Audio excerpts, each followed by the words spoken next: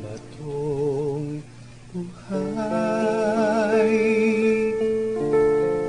ay dakilang manunubos, nasa kanyang tubig ng buhay handog.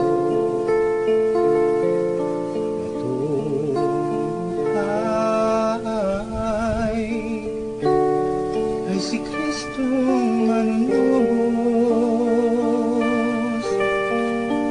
walang bayad, tubig ng buhay ay handog. Buksan ang puso kay Jesus, ililigtas ka sa loob. Tanging banal na dugo, tanggapin siya ngayon habang may panahon, at mahalin at maglingkod. Namatay siya sa krus, sasanay pantubos. Buksan ang puso kay Jesus, ililigtas ka sa loob. Tanging banal na dugo, tanggapin siya ngayon habang may panahon, mahalin at maglingkod. Namatay siya sa krus, sasalay pantubos.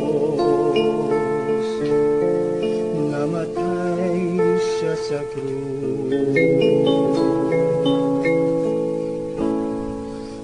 sasalay pantubos.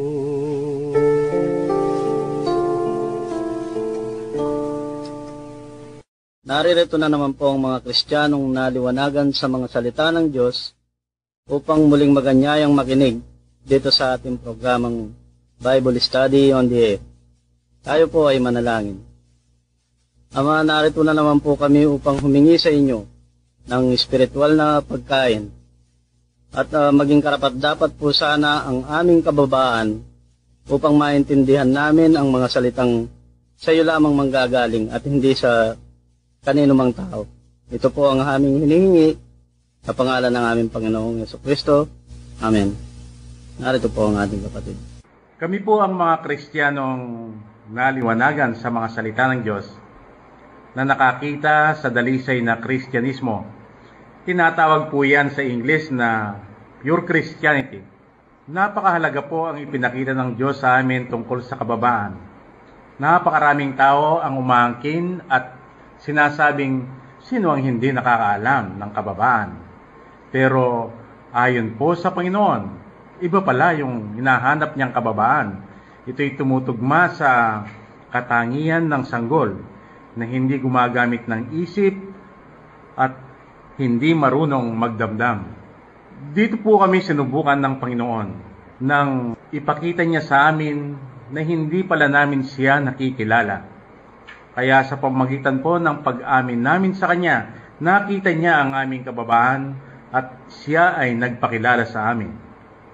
At iyan po ang unang biyayang natanggap namin sa Panginoon, ang pagpapakilala mismo ng ating Panginoong Jesucristo.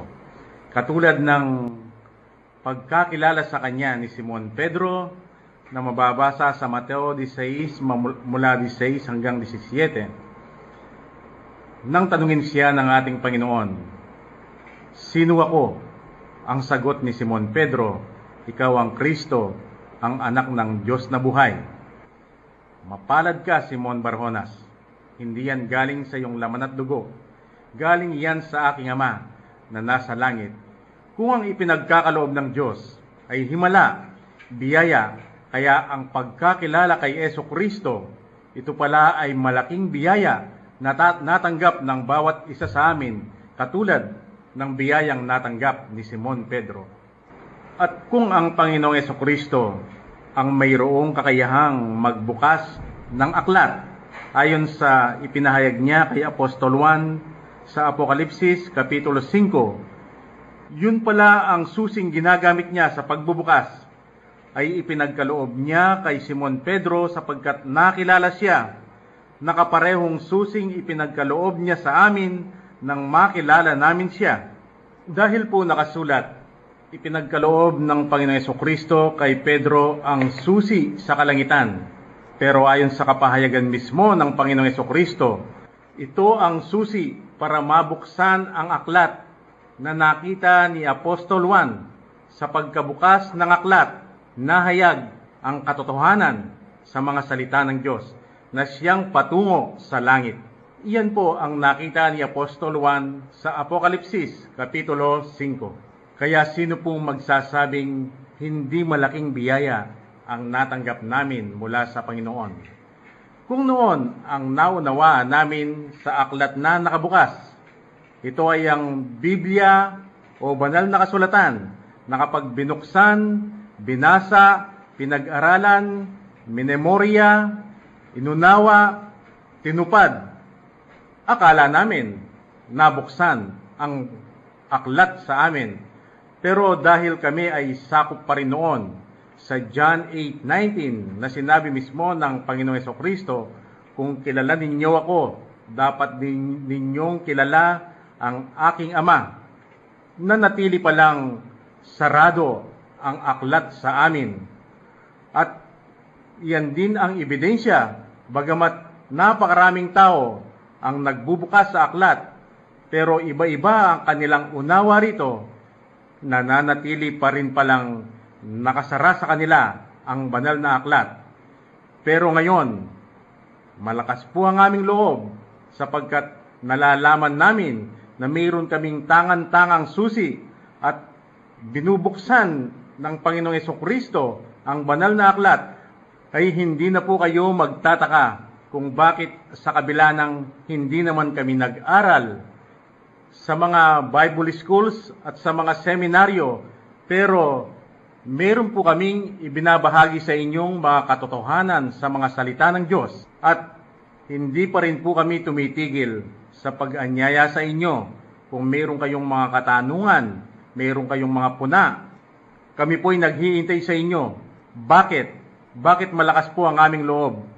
Dahil po nakabukas ang aklat sa pamamagitan ng susing ipinagkaloob sa amin ng Panginoong Jesucristo.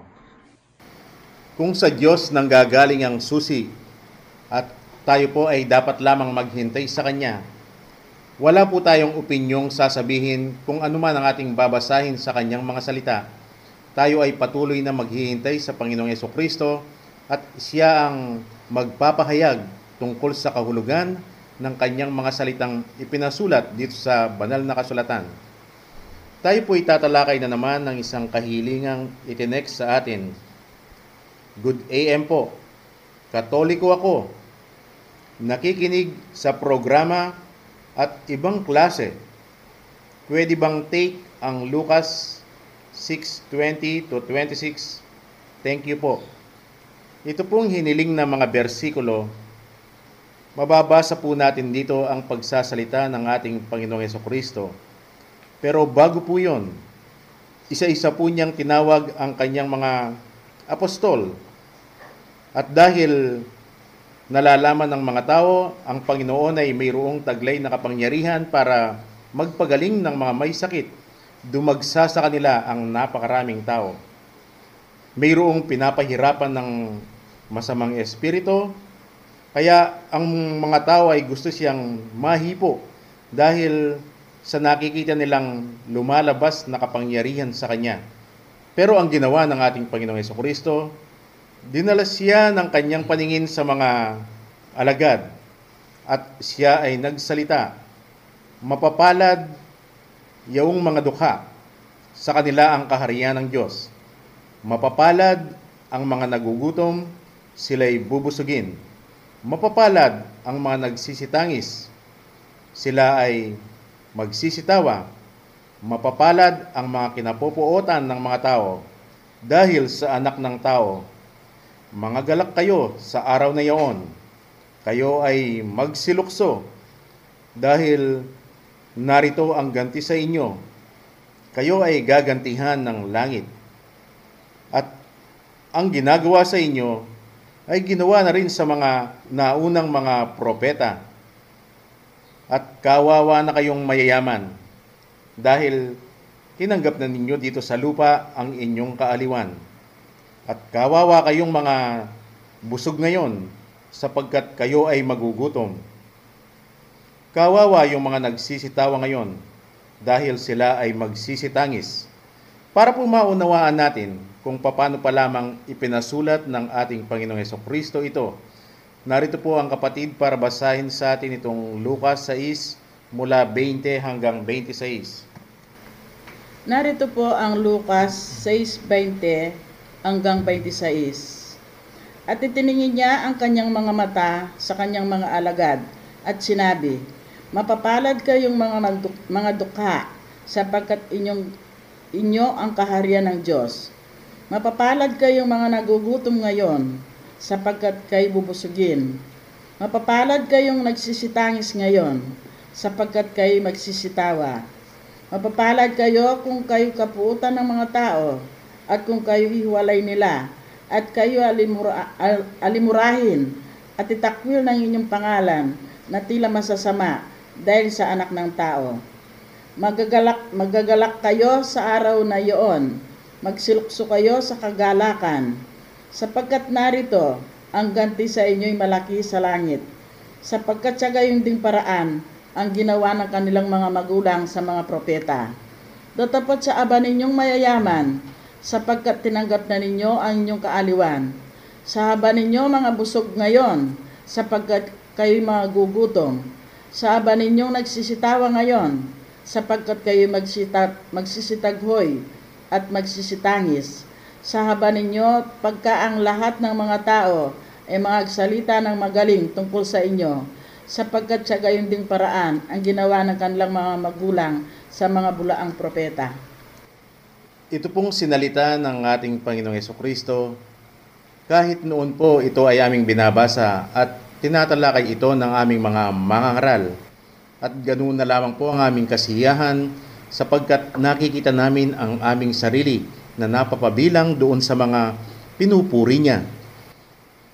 Kami po ay naniniwala sa aming mga mangangaral kapag pinapaliwanag nila ito, sapagkat sa amin pong paniniwala sa pamamagitan ng pag-aaral nila ng 5 hanggang 10 taon sa mga seminaryo at sa mga Bible schools, sila ay binigyan ng Diyos ng kakayahang magbigay liwanag sa kanyang mga salita. Kaya kami po ay siyang-siya sa kanilang pagpapaliwanag na ibabahagi rin sa atin ng mga kapatid kung ano ang ipinaliwanag ng kanilang mangangaral tungkol doon sa binasang mga talata.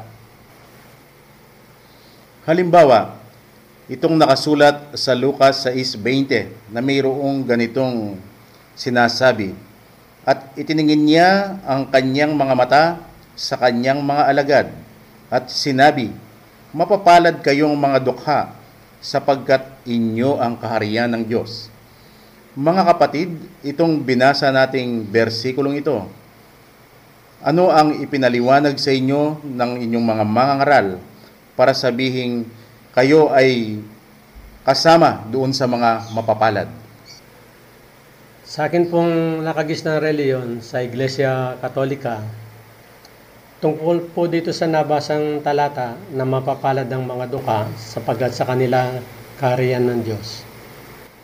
Ang amin po mga mangaral na pare, pag kami inaaralan niya tungkol dito, sinasabi niya na ang mga dukha, yung mga pulube, yung mga kapos sa kabuhayan. Yun ang tinutukoy ng Diyos na mapapalad dahil punong-pulo sila ng kahirapan sa buhay. At nagtitiis sila ng hirap at hindi sila gumagawa ng namang masama na ikagagalit ng Diyos. Kaya sinasabi ng Diyos sa kanila na sila'y mapapalad at sa kanila ang karya ng Diyos. Ako po ay galing sa mga Pentecostal Charismatic. Dito po, minsan, nung ipangaral ng aming tagapagturo ito, sabi niya, tignan mo ang sinasabi ng Diyos dito, kapatid. Sabi niya, huwag kang malungkot dahil nasa iyo ang Diyos. Dahil ako po ay isang balot vendor lang. Ang aming pong lugar ay hindi man sa amin, ako po isang squatter lang. 8 po ang aking mga anak. Kaya sa kalagayan ko po, kung minsan hindi ko alam kung saan ko hanapin ang aming ikabubuhay. Kaya sabi ng aming tagapagturo, kaya ka pala tinawag ng Diyos dahil ikaw ay duka. Yun po ang sinabi ng aming tagapagturo. Kaya sa loob-loob ko po, ako po ay masayang masaya at ako'y nagagalak bilang nakakilala sa Diyos. Ang alam ko po noon, kilala ko na ang Diyos noon. Dahil ang pangako po ng ating Panginoong Jesucristo ay malaking biyaya sa akin ng Diyos sa buhay na walang hanggan. Lahat po ng makakabasa nito, wala yatang magsasabing hindi ito madaling maunawaan sapagkat napakaliwanag ng sinabi ng ating Panginoong Jesucristo. Pero huwag po nating kakalimutan, ang ating Panginoong Jesucristo rin ang nagsalita sa harapan ng mga Hudyo nang sila ay datnan niyang nangangalakal doon sa templo, ay itinaboy niya yung mga nangangalakal at pagkatapos siya ay nagsalita, gibayin ninyo ang templong ito at sa 3 araw ay aking itatayo. Mga minamahal po naming nakikinig, kung sakasakali pong kayo po ay nandoon sa oras na yon at narinig ninyong magsalita ang ating Panginoong Jesucristo tungkol sa templong gigibahin at kanyang itatayo, pagkatapos ng 3 araw, ano po ang inyong mauunawaan? Pwede po bang ang sagot ninyo sa katanungang yan ay ilagay po ninyo sa inyong kaisipan? Huwag po ninyong kakalimutan, hindi po natin po pwedeng linlangin ng Diyos. Nalalaman niya kung ano ang tunay ninyong sagot. At pagkatapos po ninyong naitanim ang inyong kasagutan, ano po kaya ang susunod ninyong iisipin? Ewan ko po kung napansin ninyo na sa pagsasalita ng ating Panginoong Jesucristo ay nandoon din ang kanyang mga disipulo at sila ay nakikinig. Kung ang mga apostoles ay kabilang doon sa mga nakikinig, kayo pong hindi palabasa ng Biblia, ano po sa palagay ninyo ang kasunod na ginawa ng mga apostoles? At kayo namang palaging nagbabasa ng banal na aklat, ano rin po sa palagay ninyo ang kasunod na ginawa nila na inyong nabasa? Kung kami naman po, kagaya ng madalas ninyong naririnig sa amin, na wala kaming sariling opinyon tungkol po dito. Kaya kung ano ang inyong nababasa, ay siya rin pong aming nababasa. At ang nabasa po namin, ang mga Hudyo ay dinugtungan nila kung ano ang kanilang nauunawaan doon sa sinabi ng ating Panginoon.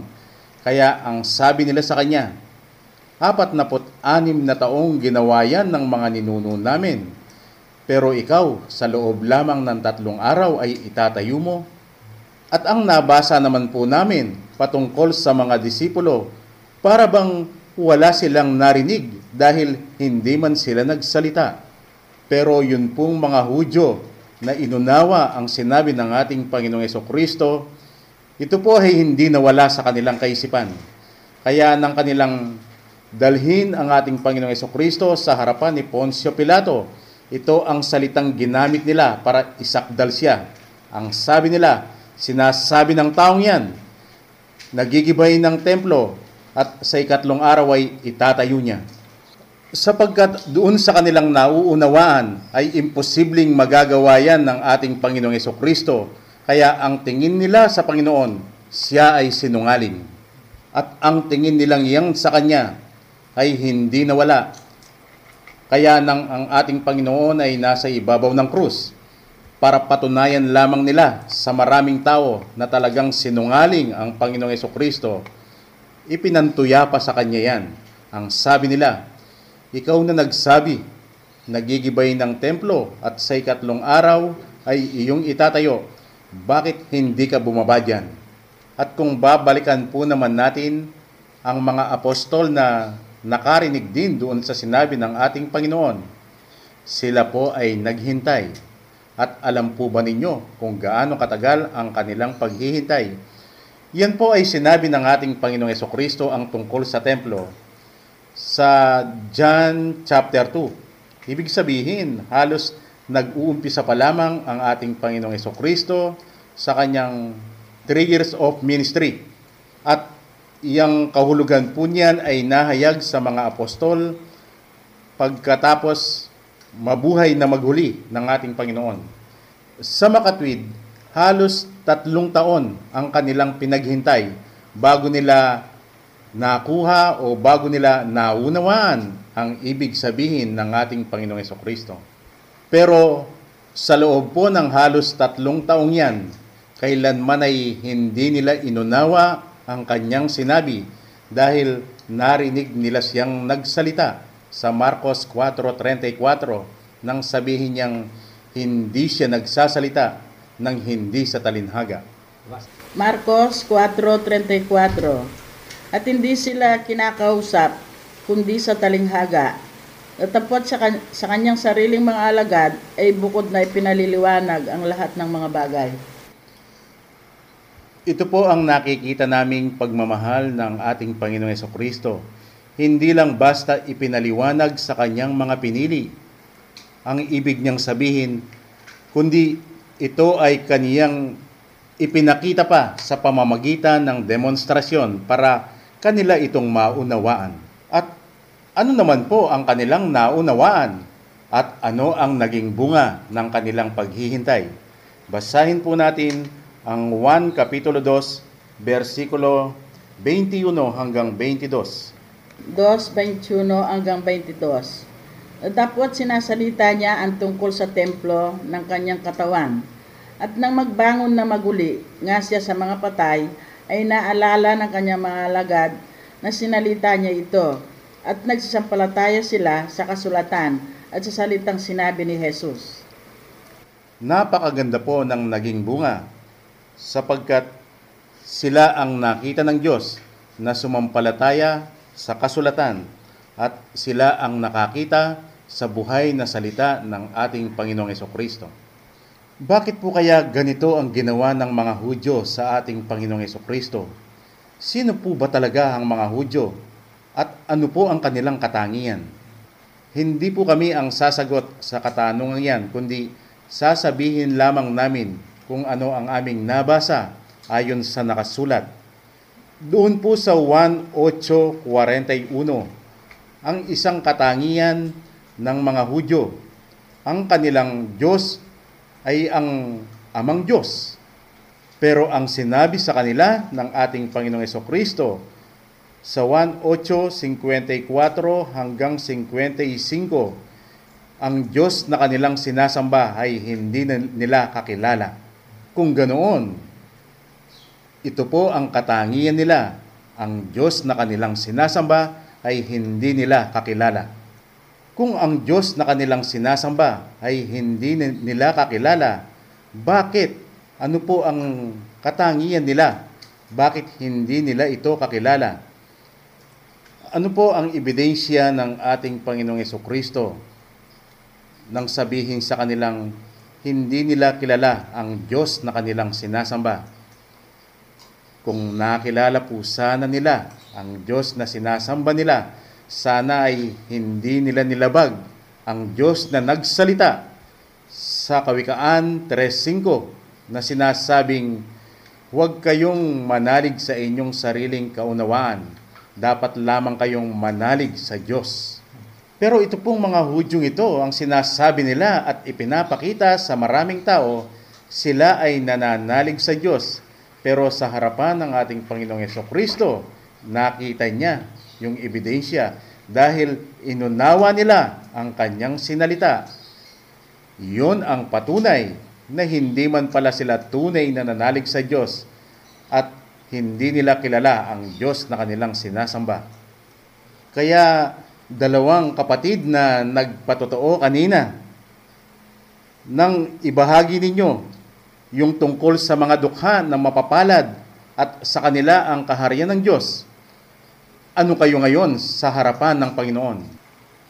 Dahil ang ibinahagi ninyong kahulugan ng dukha ay yung ikahus sa buhay, yung walang maraming pera at ito ay naghihirap sa buhay.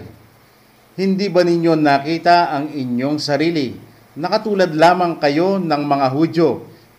Bagamat lumalabas sa bibig na nananalig kayo sa Diyos, pero hindi man pala tunay sa harapan ng Panginoon, hindi man kayo nananalig sa Kanya.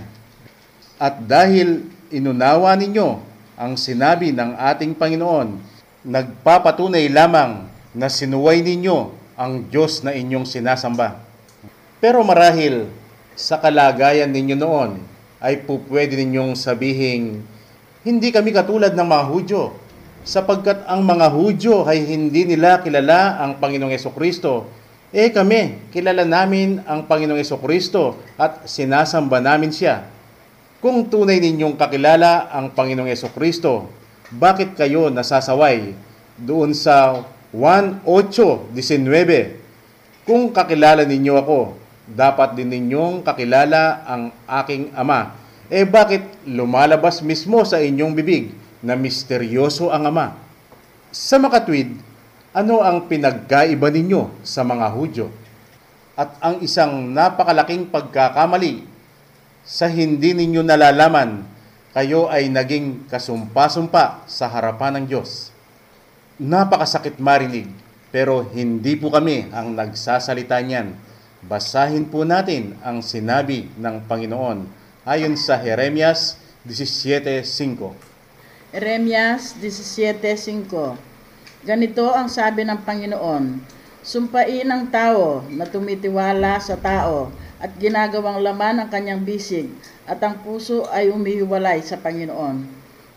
Huwag po nating kakalimutan na ang tinutukoy ng Diyos dito ay patungkol sa kaligtasan at para lalo po nating madiin itong katangiang kasumpa-sumpa sa harapan ng Diyos na hindi pinansin ng maraming tao.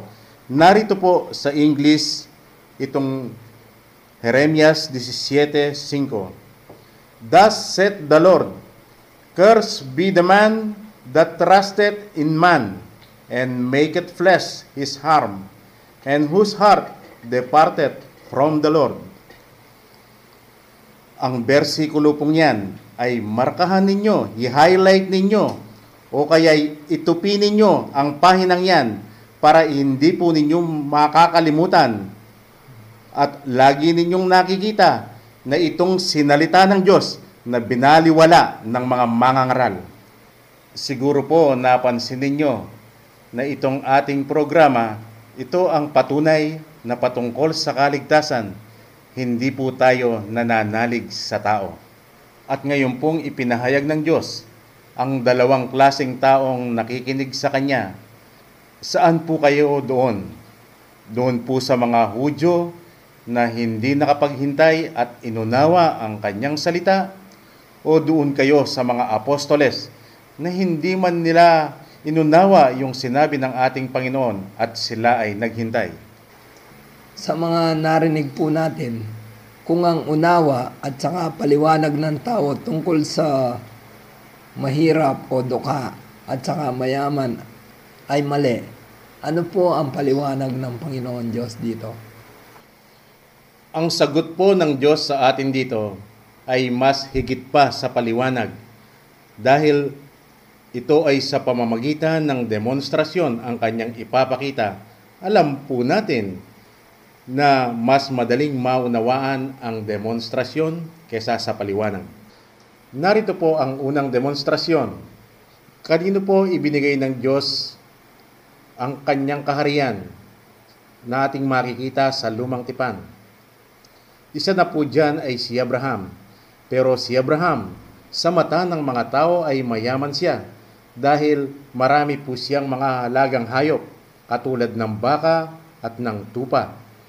Pero bakit nang utusan siya ng Panginoon? Ang sabi niya, Abram, umalis ka sa Aran. Para siyang batang walang isip na naging sunod-sunuran.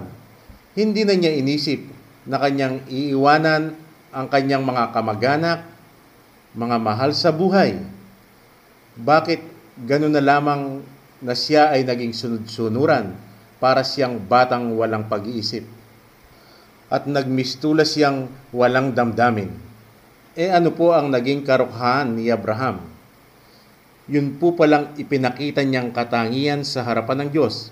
Nagmistula siyang sanggol na walang isip at walang damdamin na siya namang hinihintay ng Panginoon para bibigyan siya ng isip at bibigyan siya ng damdamin na katanggap-tanggap sa Diyos. Sapagkat yun pala ang paraan ng Diyos para makamtan ang buhay na walang hanggan. Hindi lamang po si Abraham, makikita rin po natin si David. Paano po ba naging dukha si David? Kayo, ano po sa palagay ninyo? Kailan po ninyo nakita si David na para siyang batang walang isip? Hindi po ba yan ay nakita kay David nang bago niya labanan si Goliath? Kung gagamitin lamang po ni David ang kanyang isip, kailanman ay hindi niya tatanggaping matatalo niya si Goliath. At kung gagamitin lamang po ni David ang kanyang damdamin, abay maaawa po siya sa kanyang sarili. Pero ano po ang nakita natin sa kanya? Para siyang batang walang isip na naging sunod-sunuran na kailangang labanan niya si Goliath. Na siya naman palang gustong makita ng Diyos sa kanya.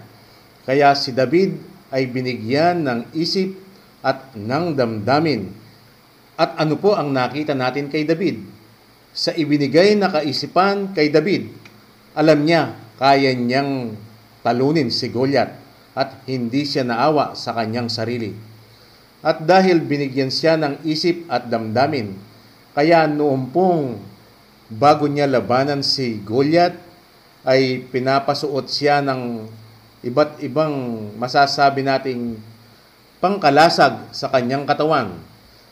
Pero tinanggihan niya na sa kapahayagan ng Diyos, dahil iyon ay ibinibigay sa kanya ni Haring Saul, yun pala ay mga pamamaraan lamang ng tao, sapagkat mayroon ng pag-iisip si David na galing sa Diyos at mayroon na siyang damdamin na galing sa Diyos o katanggap-tanggap sa Diyos, tinanggihan niya yung pamamaraan ng tao. Ano po ang patotoo ng Diyos? Na sa mga mistulang batang walang isip at walang damdamin ay binibigyan niya ng kaisipan at ng damdaming katanggap-tanggap ayon sa kanya.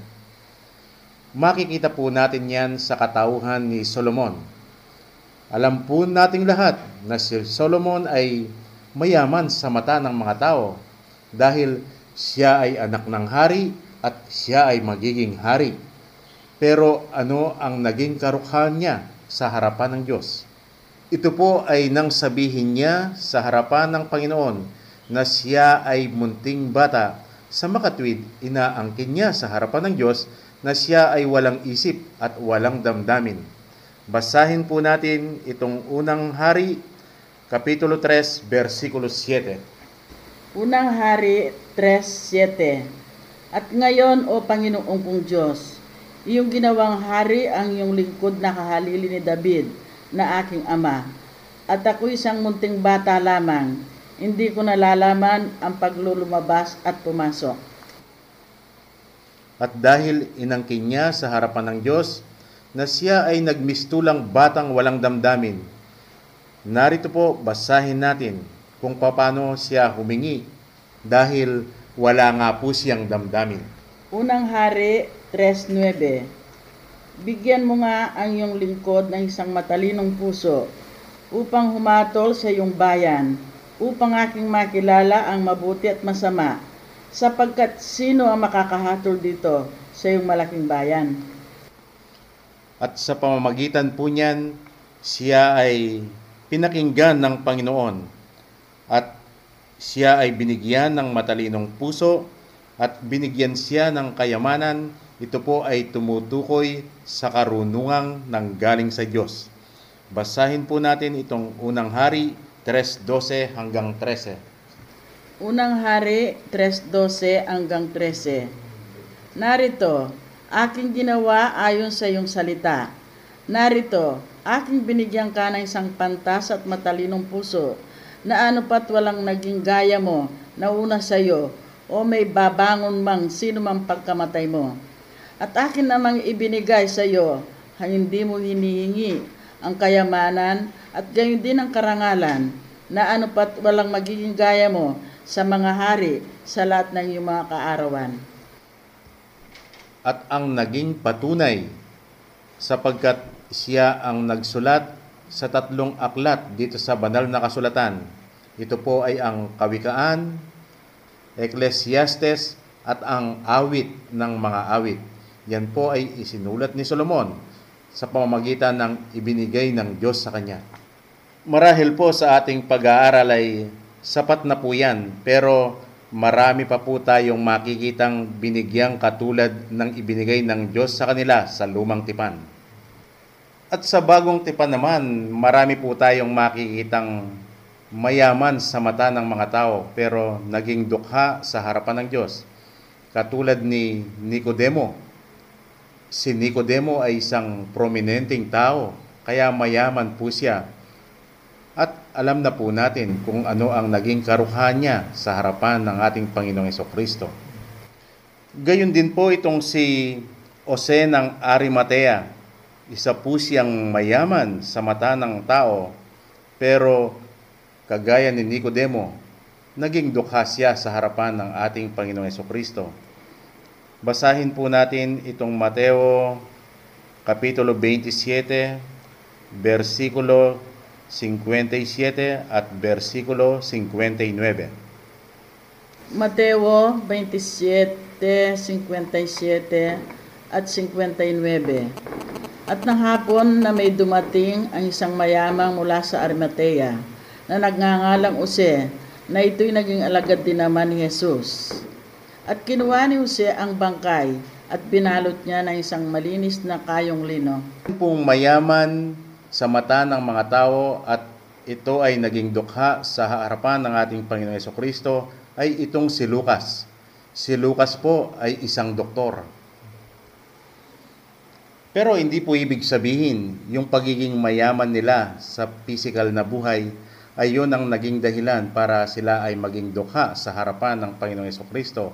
Dahil mayroon din pong talagang ikaos sa buhay, hirap sa buhay, na naging dukha sa harapan ng ating Panginoon. Ito po ay si Lazarong Pulubi. Alam po natin ang istorya niya. Siya ay namamalimos lang, mayroon pa siyang sakit, pero nang siya ay mamatay, nakita siya sa kandungan ni Abraham. Kung ang salita ng Diyos ay hindi lumilipas, sino naman po yung dukha sa panahon natin ngayon? Ito po ang aming inaangkin. At kayo po ang makapagsasabi kung ano ang naririnig ninyo sa amin. Sa sandali pong ito, ano po ang inyong naririnig sa amin? Sapagkat inangkin namin sa harapan ng Diyos na kami ay nagmistulang bata na walang isip at walang damdamin. Ito po ang ipinagkaloob niya sa amin na inyong naririnig dito sa ating programa. Ano po ang naging masamang katangian ng aming damdamin noon? Noon po ang paniniwala namin na kung kami ay maliligtas, ang buong pamilya namin o ang buong sambahayan namin ay maliligtas. Ayon po sa Gawa 16:31. Gawa 16:31. At kanilang sinabi, manampalataya ka sa Panginoong Yesus at maliligtas ka, ikaw at ang iyong sambahayan. Pero ang ipinalit ng Diyos na katanggap-tanggap sa magandang katangian ng damdamin, ang tinutukoy pala niyang sangbahayan, ito ay ang household of God. At noon po ang paniniwala din po namin, yung mga namatay sa pamamagitan ng panalangin, sila ay maliligtas. Pero sa magandang katangian ng damdamin na ipinalit ng Diyos, nalantad na ang tao pala pagkamatay, yun na ang kanyang kahatulan. At ang nakikita po naman nating mayaman sa harapan ng Diyos, pero sila ay dukha sa kanilang pamumuhay. Sa lumang tipan, meron po tayong makikita dyan doon sa mga namatay sa baha. Ito po ay sa kapanahunan ni Noe nang ipalubog ng Diyos ang buong mundo sa baha. Yung pong maraming tao ay namatay. Mayroon pong mga dukha doon sa kanilang pamumuhay. Pero dahil sila ay mayaman sa harapan ng Diyos, kabilang po sila sa napahamak. Mayaman ang isip nila tungkol sa Diyos na hindi naman ayon sa Diyos, at ang kanilang mga puso, ito po ang kanilang damdamin na mayaman sa pamamaraan ng tao patungkol sa Diyos. At sa bagong tipan, sa panahon po ng ating Panginoong Hesukristo, yun pong pinakain niya sa John chapter 6, na nang magsalita siya, sapagkat hindi siya naunawaan, iniwan siya. Napakarami pong tao yan, tinatawag na multitude. At alam natin, mayroon sa kanila na dukha sa buhay, pero sila ay mayaman sa harapan ng Diyos. Mayaman ang kanilang kaisipan tungkol sa Diyos at hindi po ayon sa Diyos. At mayaman ang kanilang damdamin sa makataong pamamaraan patungkol sa kaligtasan. Sa atin pong panahon, sino po yung lumalabas na mayaman sa harapan ng Diyos? Kayo po makakapagsabi, sino ba yung kakilala ninyong nagpakadalubhasa sa mga Bible schools, sa mga seminaryo, para mapuno ang kanilang kaisipan tungkol sa Diyos na hindi naman ayon sa Diyos? Halimbawa, inaangking kakilala at ipinapakilala sa mga tao kung sino si Jesucristo. Pero ano po ang maririnig mo kapag itatanong kung sino ang Ama? Bakit po hindi nila ipinapakilala kung sino ang Ama? Dahil lumalabas po sa kanilang bibig na ang Diyos ay misteryoso. Ito po ang maliwanag doon sa saway ng ating Panginoong Hesukristo sa John 8:19. Kung kakilala ninyo ako, dapat din ninyong kilala ang aking Ama. Kung hindi po nila kilala si Jesucristo, ano po ang aasahan natin sa kanila?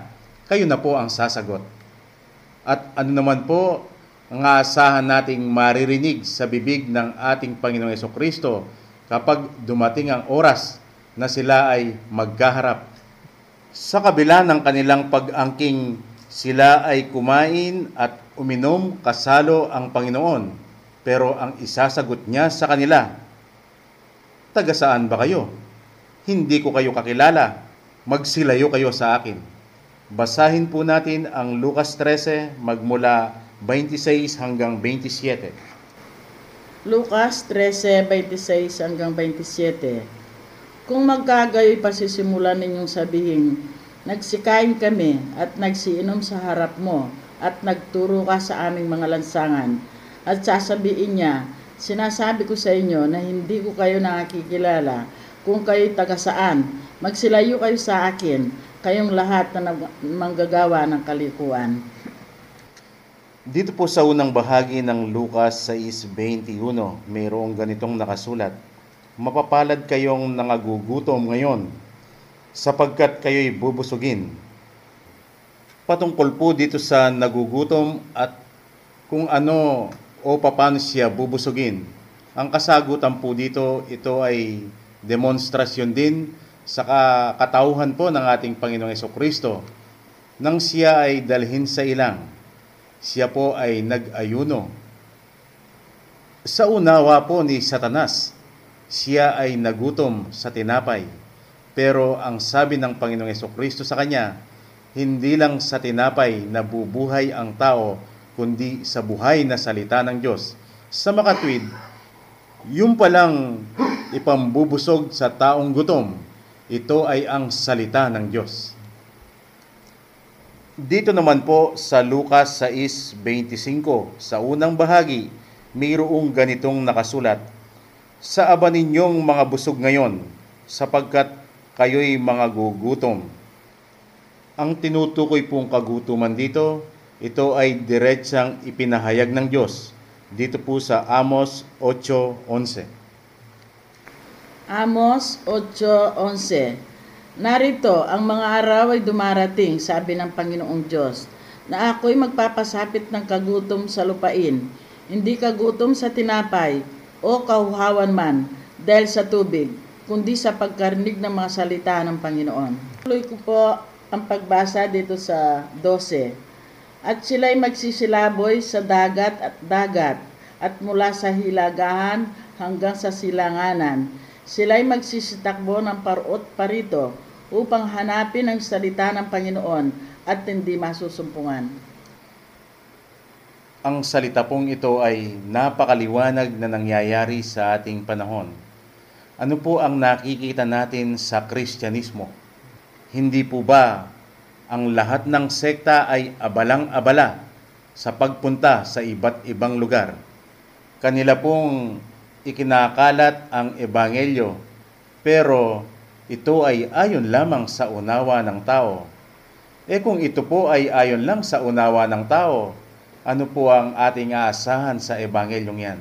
Kung ito po ay galing lamang sa unawa ng tao, ano po ang ipinahayag ng Diyos ngayon lang? Kagutuman sa katotohanan sa salita ng Diyos na siyang ipinahayag ng Panginoon na kanyang gagawin. Hindi po ba pagkagutom sa salita ng Diyos ayon sa kapahayagan ng Diyos?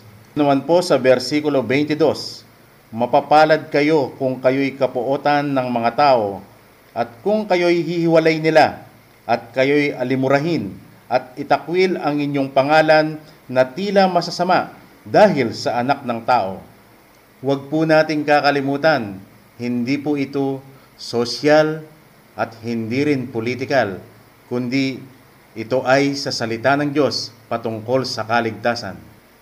Sino po ang kinamumuhihan, kinasusuklaman sa bagay na ito? Pwede po ba tayong magsalita ng partikular na sekta?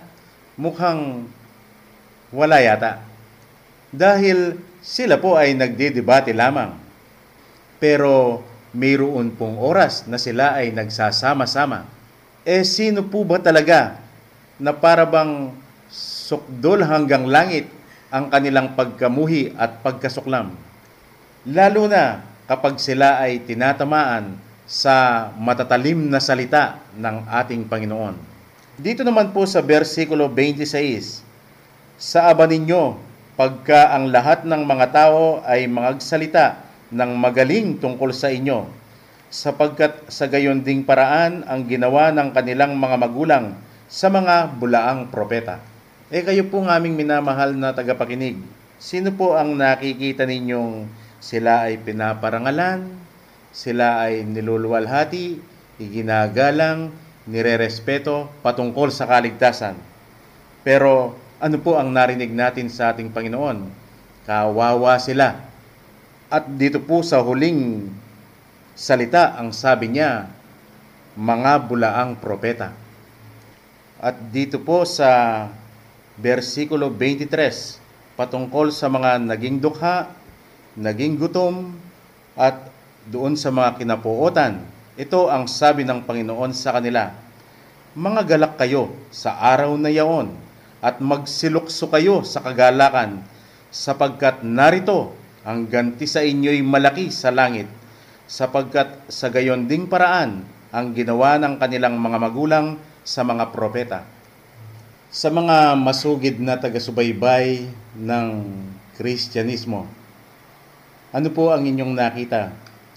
Pagkatapos mamatay ng ating Panginoong Hesukristo, siya ay nabuhay na maguli, at iniwan niya ang kanyang mga apostoles at mga alagad.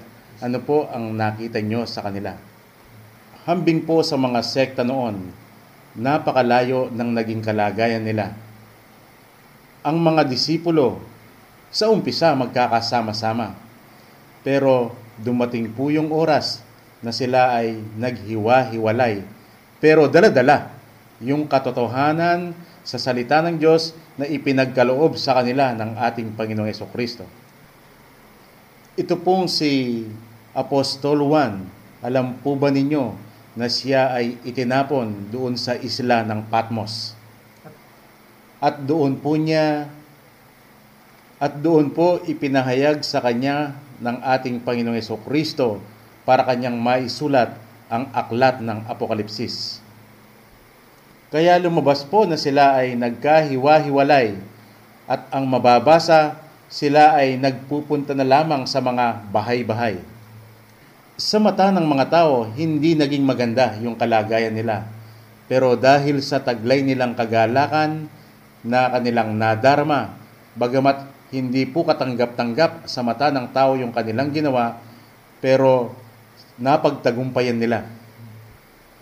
Ayaw na po sana namin itong sabihin, pero sa kagalakan po naming nadarma, parang gusto naming ibahagi sa inyo kung bakit nakikita namin ang aming sarili sa kanila. Hambing po sa mga sekta ngayon, kumpara sa kalagayan, ang mga sekta, komportable, meron silang malalaki at magagandang mga simbahan, mga kapilya, at sila ay organisado. At maririnig mo sa kanila yung kanilang mga awitin at makikita sa kanila na siyang-siya. At kung paano sila tingnan at respetuhin ng mga tao, sagana po sila dyan. Makikita po natin yan sa television kung paano sila parangalan at igalang. Kami po, alam po ba kung ano ang kalagayan namin ngayon? Kami po ay mayroong maliit na fellowship sa isang garahe lamang. Pero nalalaman po namin kung ano ang ginawa ng pamamaraan ng Diyos sa kanila, darating po yan sa aming buhay. Baka sa pamamaraan din ng Diyos, hindi magtatagal, mawawala na rin ang aming fellowship. Pero hindi po ibig sabihin na mahihinto na ang pagbabahagi sa katotohanan dahil hindi po yan kailanman papayagan ng Panginoon. At siya po ang gagawa ng paraan. Pupwedeng katulad ng mga unang pinili niya, nagpupunta na lang sa mga bahay-bahay. Baka ganyan din po ang gagawin ng Diyos sa amin na kami ay pupunta na lamang sa mga bahay-bahay. Ang iisipin po ng mga taong nakakakita sa amin yan, ang sasabihin, baka pagtatawanan pa kami at kanilang sasabihin na, paano yan? Paano ninyo maikakalat ang katotohanan? Pabahay-bahay na lang kayo. Sa isip po ng tao, talagang hindi mangyayari. Pero kami po'y lubos na naniniwala at nagdidepende sa Diyos na kailanman ay hindi niya hahayang hindi maikalat ang katotohanan sa kanyang mga salita. At kung papano, hindi rin po namin masasabi, pero habangan po natin ang gagawin ng Diyos. Samantala, sa internet, pwede pa rin kayong magbasa ng mga articles natin. Ang website po ay www.purechristianity.org. Small letter lahat po yon at one word lang. Tayo po ngayon ay magpasalamat. Panginoon, marami pong salamat. Noong pong una, hindi namin nauunawaan ang inyong mga salita. Pero sa pagpapakumbaba, kayo ay nagpakilala sa amin, ipinapaliwanag ninyo itong isa-isa. Kung paano ang maging dukha, dapat pala kaming magkaroon ng katangian ng batang maliit. Walang isip, walang damdamin, pero ito po ay papalitan ninyo. Isip at damdaming katanggap-tanggap sa inyong harapan.